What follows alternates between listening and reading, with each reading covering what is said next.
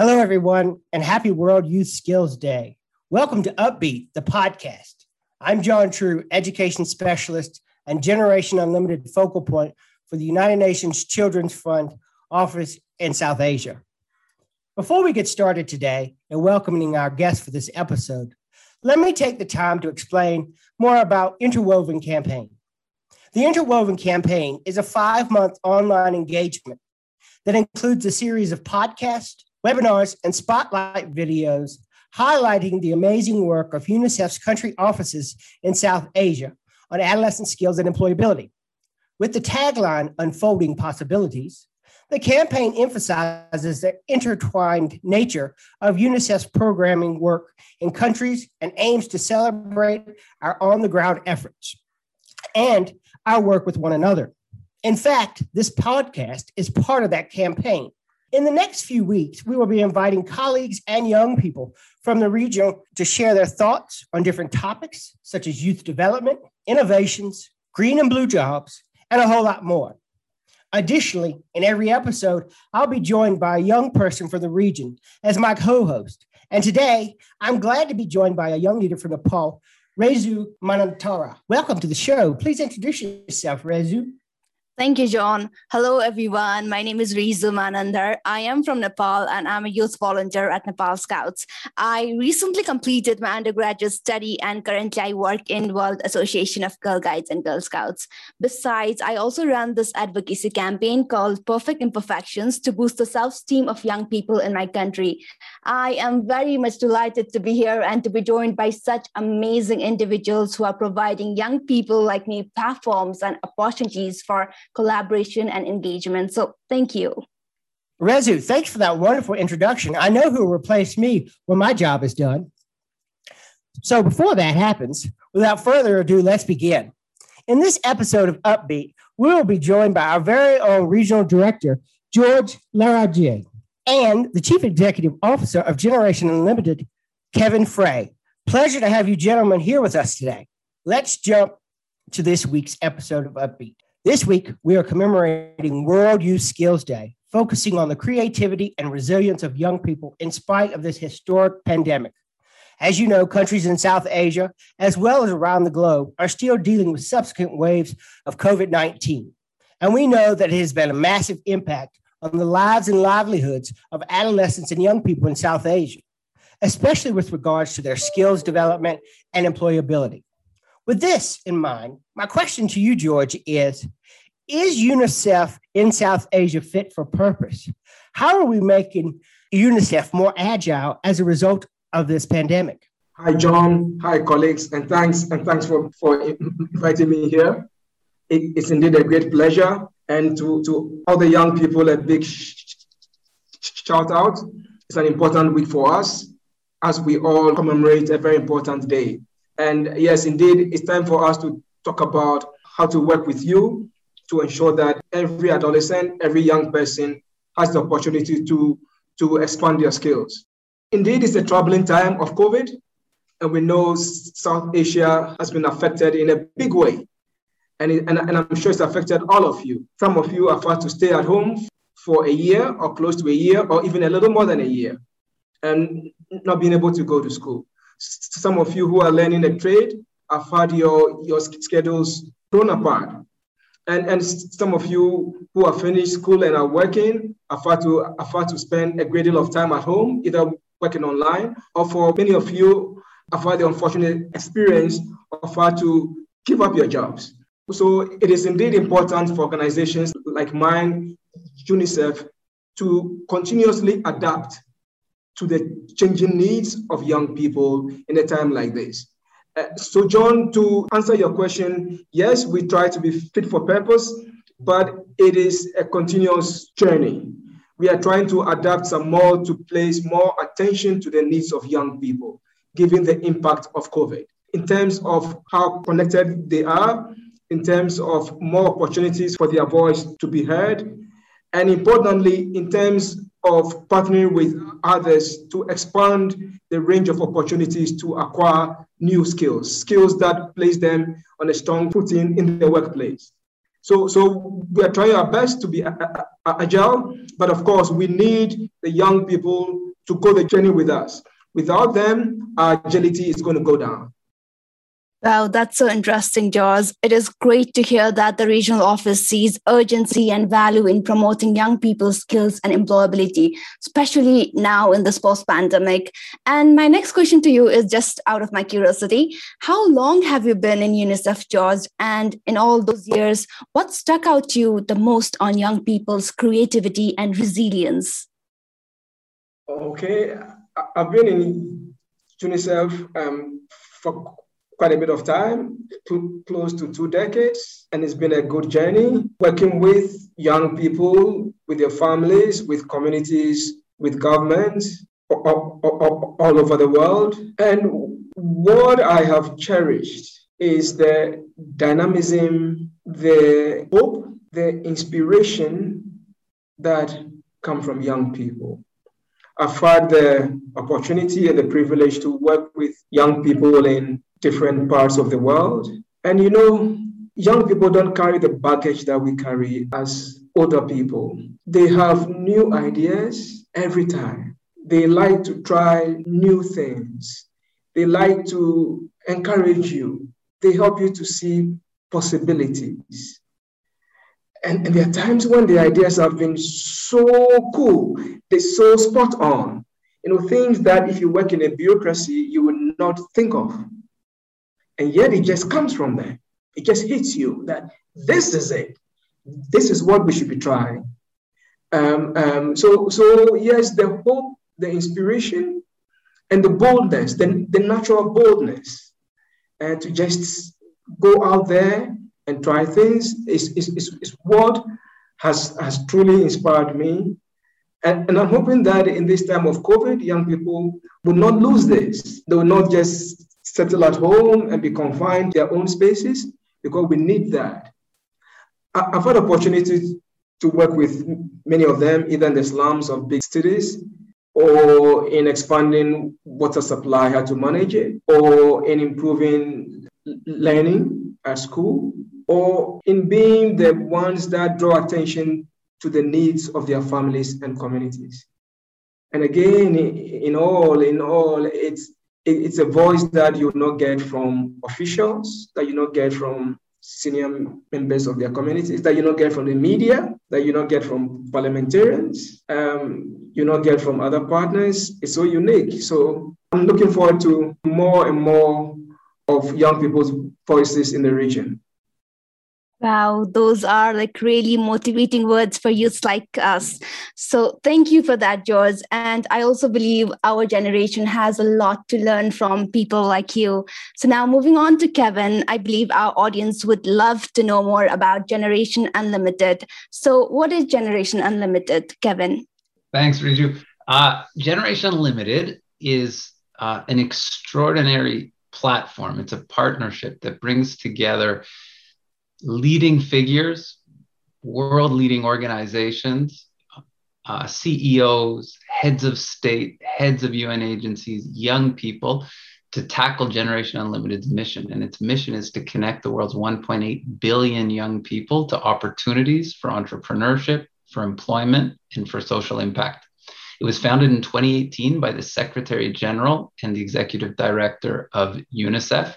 And since then, we've expanded rapidly over the last 3 years. We're now in 47 countries and reached almost 100 million young people last year. That's amazing, Kevin, that it's been able to continue to grow during the pandemic. Now, Kevin, you're being the new CEO of Generation Unlimited. What can we expect in the future? Our audience would also like to know what's on the horizon for Generation Unlimited. Sure, thanks, John. Genu has made amazing strides over the past 2 years since its inception. It's grown from just an idea into a concept and then a major movement, a partnership platform, like I said, in over 47 countries and 7 regions. It's managed to gather over 80 partners that have joined Genu at the highest level. And as with every startup, Genu is now at a stage where it needs to move to its next phase. I call it Genu 2.0. We now have to move beyond a convening role and increasingly get into program co-creation, implementation, larger presence in the field, and massive, massive scale. We have audacious goals in front of us, but we can only reach the world's 1.8 billion young people with skills for employment, entrepreneurship, and social impact if we continue to drive forward with urgency and at pace. So what do we see next in our journey? Well, we're building the world's first and most consequential public-private youth partnership. We call it a PPYP, hosted by UNICEF, the world's leading child and youth-focused organization. We're committed to putting youth at the center of the action and in the middle of the decision-making table. We want our partnership platform to be driven by the passion, the energy, and the ambition that young people have. And we want to foster a space where the present and the future of young people is in their own hands. We've been tirelessly building our governance structures to meaningfully engage young people in decision-making. And we've built a huge volunteer action of over 10 million young people and matched so many more young people to opportunities. And we're also crafting global programs on jobs, entrepreneurship, and skilling with some of the world's largest organizations and corporations, with a particular focus on digital, green, and blue economies. And John, we're just getting started. I'm just lucky to be part of it. Thanks so much, Kevin. I'll turn it over to Rezi. Well, Kevin, it is so great to know that young people's access to quality education, skills development, employment, and entrepreneur opportunities are being prioritized and spearheaded by collective platforms like GenU, especially now in these trying times. I see that GenU has been strengthening its effort on social impact. So what does social impact mean for GenU? And second, what does success look like regarding social impact for GenU? Thanks, Reju. To GenU, social impact is really the aggregate of all the lives we've touched and changed for the better as a result of our partnerships, our impactful solutions, and the extraordinary action of young people that we've catalyzed globally. For me, social impact is Calvin in Kenya, the GenU Youth Challenge winner, who's from the slums of Nairobi and is now a community leader and entrepreneur who runs a successful green enterprise. Social impact is Praise in South Africa, who tirelessly volunteers and advocates to end violence against women and children. Social impact's also all the lives that have improved as a result of Praise's leadership and both the environment and community that's benefiting from Calvin's green startup. To GenU, social impact isn't just numbers. It's the faces, it's the names of young people who work with us side by side to make the world a better place. It's the unique story of every single one of those young people. So far, with the help of over 200 partners, we've reached more than 100 million youth since the launch of GenU. And by 2023, we aim to create opportunities and impact for 500 million young people by scaling innovations and programs to help change the trajectory of young people's lives. We want to scale many of our initiatives, like our Passport to Earning initiative, Global Volunteer Initiative, Youth Entrepreneurship, YOMA, our Youth Marketplace for Opportunities, our Agripreneurship Initiative, and so on. There's so many things happening in every corner of the world right now at GenU. And we'll have considered ourselves a success when we've improved the lives of over 1 billion young people with skills and opportunities for employment, entrepreneurship, and social impact. And until then, we can't rest. Thanks, Kevin, for that response. Now, turning back to George, as we scan the horizon and your wealth of experience with UNICEF, where do you see UNICEF specifically heading in response to the enormous skills and employment crisis facing adolescents and young people in South Asia today? That is a very good question. I see two pathways here. One is that UNICEF is in a position to work with governments, with big business, small business, to expand opportunities across countries. So not just small initiatives, but to expand opportunities. And this can come in the form of improving curriculum when young people are in school, improving opportunities for internships, improving opportunities for entrepreneurship. Young people get into entrepreneurship very early on, either in school or immediately they finish school. Improving regulations around startup firms that young people try to initiate, improving the environment for them to invest in. For example, if big business can have tax holidays, about a young person that wants to try something.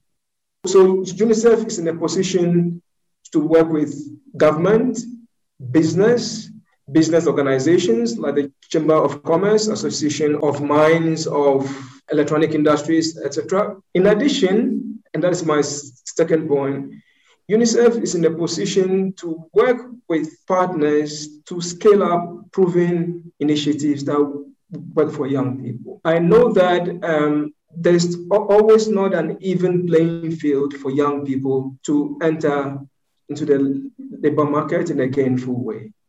And it depends on various things. How well you did in high school at times can prevent you, the constraints in your own country.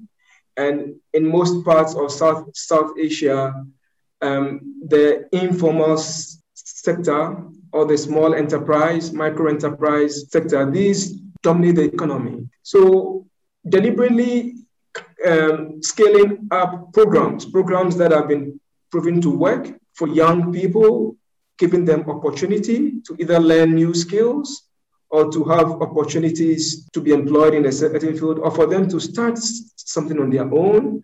It's an area that UNICEF is going more and more into.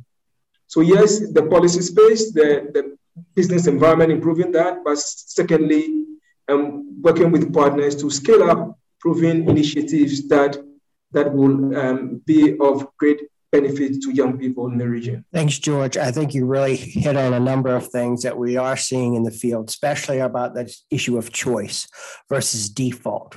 Young people saying, well, I want to be something versus I have to be a farmer. I have to sell something in the informal sector, and really about giving young people that opportunity of choice.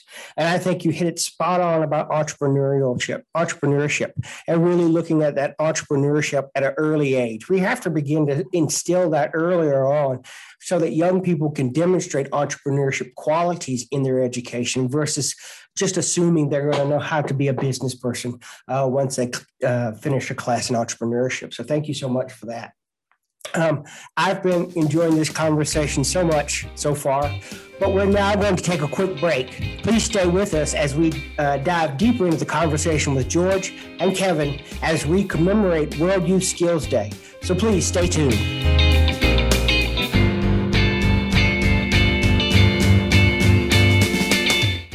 We hope you're enjoying our first episode of Upbeat the Podcast, the first installment of our Interwoven Unfolding Possibilities campaign for the execution of the Adolescent Skills and Employability Community of Practice. Upbeat the Podcast promotes monthly discussions with colleagues, experts, and thought leaders highlighting national and regional skills and employability trends. Hosted by John True, the Education Specialist and Generation Unlimited focal point for UNICEF Rosa. This debut episode will introduce you to the Adolescent Skills and Employability Community of Practice, the Interwoven Campaign, the World Youth Skills Day, and the creativity of young people in a COVID-19 world. We are pleased to have George Laurier, the Regional Director at UNICEF Rosa, and Kevin Frey, the CEO of Generation Unlimited, to share their insights and ideas on the said topic. This is just the start of the campaign. Watch out for more podcast episodes, webinars, and spotlight videos highlighting country offices within South Asia. Follow us on Anchor and Spotify. Don't forget to use the hashtags #WYSD2021, #UpbeatThePodcast, and #YouthSkills.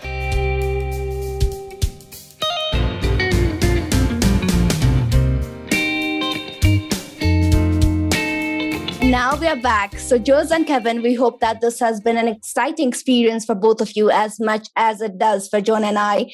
And this next question goes to both of you. What is your proudest moment in engaging with young people through your professional careers? Okay, can I start, Kevin? Yeah, I must say there have been many good moments, many proud moments, but there's one that comes to mind now.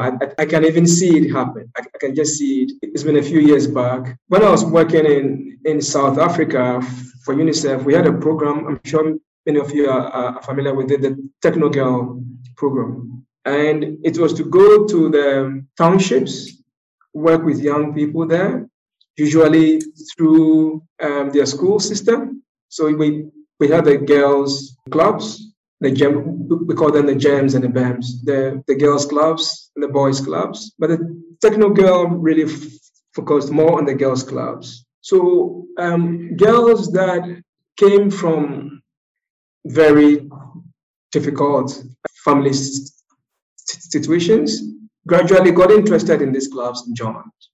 And through the clubs, they received support to finish high school well, to be placed and where they could learn the right skills for life after high school. Some entered college, and whilst in college, the program arranged for them to have internships every year. And these were girls, many of them ended up in the science and technology spaces. So be placed in a factory, a place that they chose, and they were able to complete and then be supported to interview well if you want to be employed in a company or to go into your own kind of work.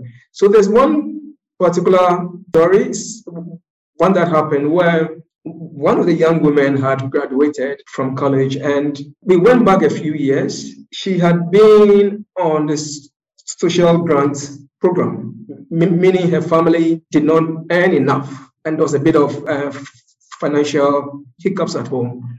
So a girl, again, you know how the township life is tough, but a girl who's managed to persevere was on social grants and was now an engineer, going into one of the top industries in the country. She told a story to me and to the Minister of Social Development and the journey, the ups and downs in the journey.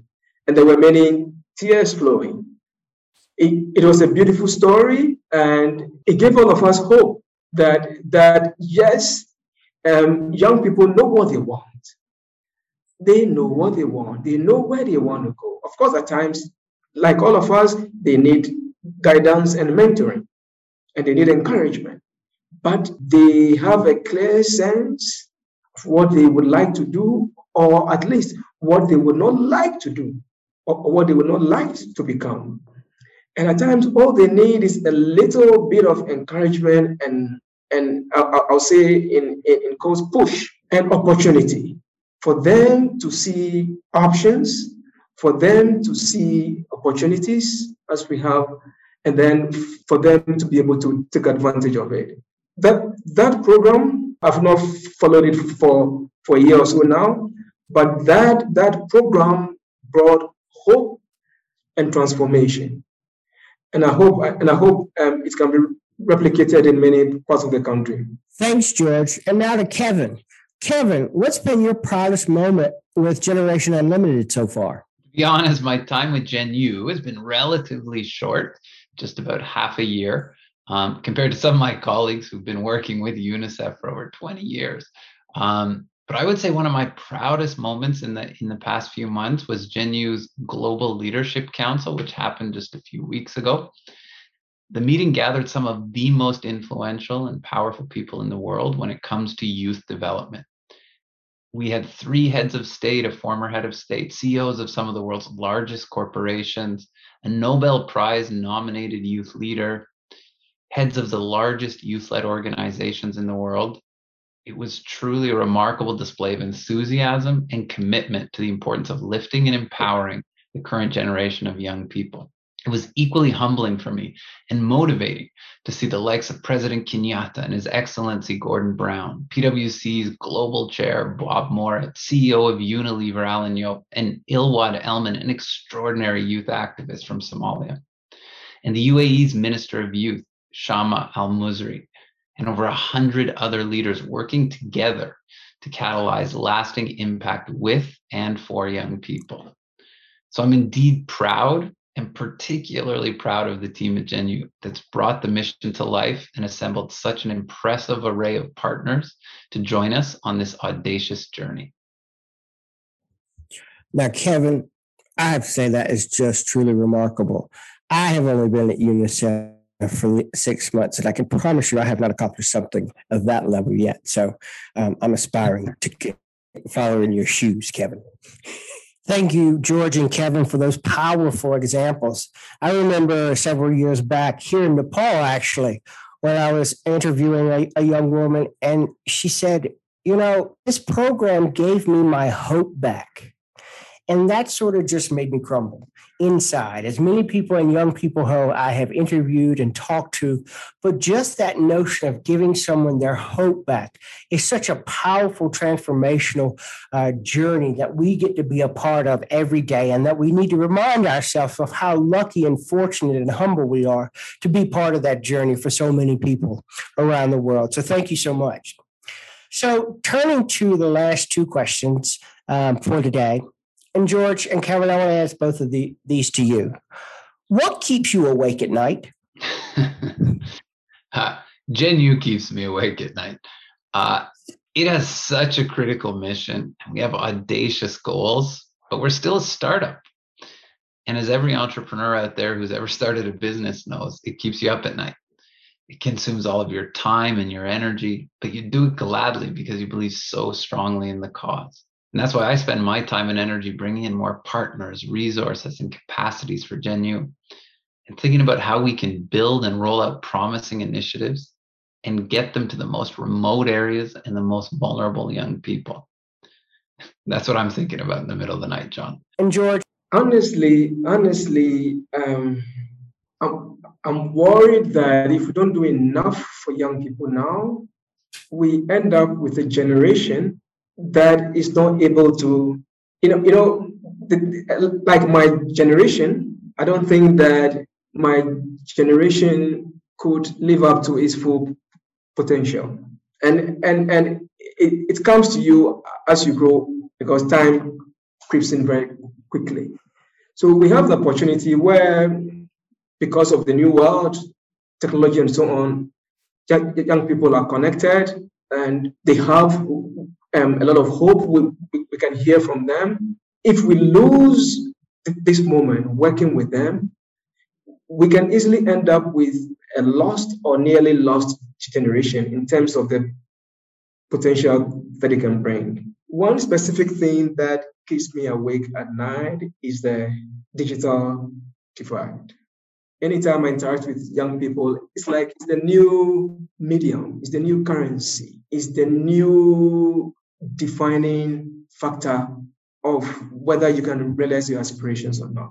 So knowing that many millions, hundreds of millions of young people don't have access to the internet, to technology, means they are being deprived of that opportunity. And to some, it might sound like, oh, no, it's not a big deal. But young people, after that, it's the new currency. It's the new, it's an important factor for them. That worries me. And knowing there's a strong gender dimension, I'm told in our region in South Asia, if you put boys and girls together, young women, like in their teens, they have 1/5 of the opportunities that boys have to the internet or to the digital world. And that is pretty huge. So again, the digital divide as an important factor for future well-being, reducing that divide is indeed a very important issue for me.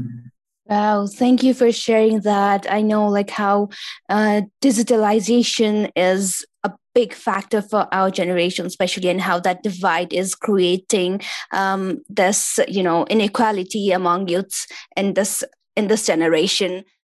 As we move on, what do you believe that we are not doing at UNICEF that we should be doing more of? I think we have started co-creating programs with young people.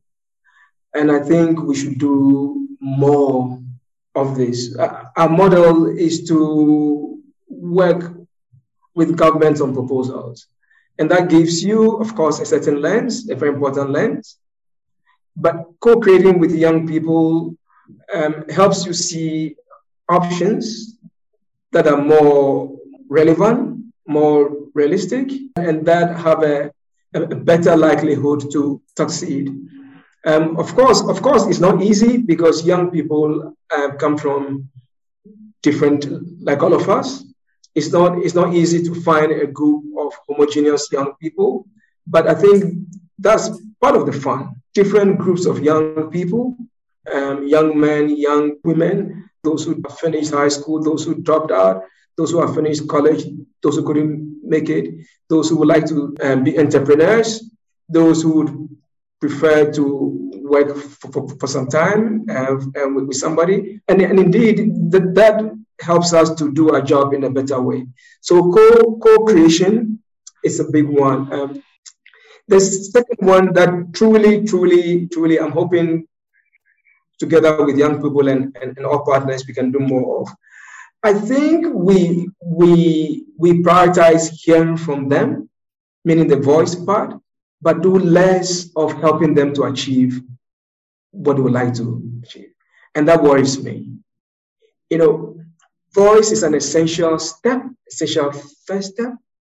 But at the end of the day, that young person is going to go back home or where the person, and there are practical issues they have to deal with, either in terms of skills, in terms of an income, in terms of confidence, even in terms of other well-being issues. And I'm hoping that we can do more with them so their dreams come true. So voice, yes. Participation, yes, but I'd like to see more action for them in terms of skills, entrepreneurship, employment, the ability to innovate, to lead society, giving all that they have to offer. So that is a big thing for me. How do we walk the talk in terms of the skills, employability, and social impact? I'd say there are two things that we should definitely be doing more of. And by we, I mean all the stakeholders working on youth.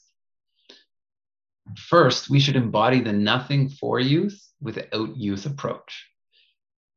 It's time that as adults, we recognize that we don't have all the answers to young people's problems, and that we should all be sitting at the same table as equals to solve problems together. Organizations like UNICEF do indeed bring a wealth of value to the table with expertise from the field, research, know-how, and experience in working in really difficult contexts. Corporations bring their expertise in the future of work and labor markets and their digital solutions. Governments bring their policy and legislative power and reach.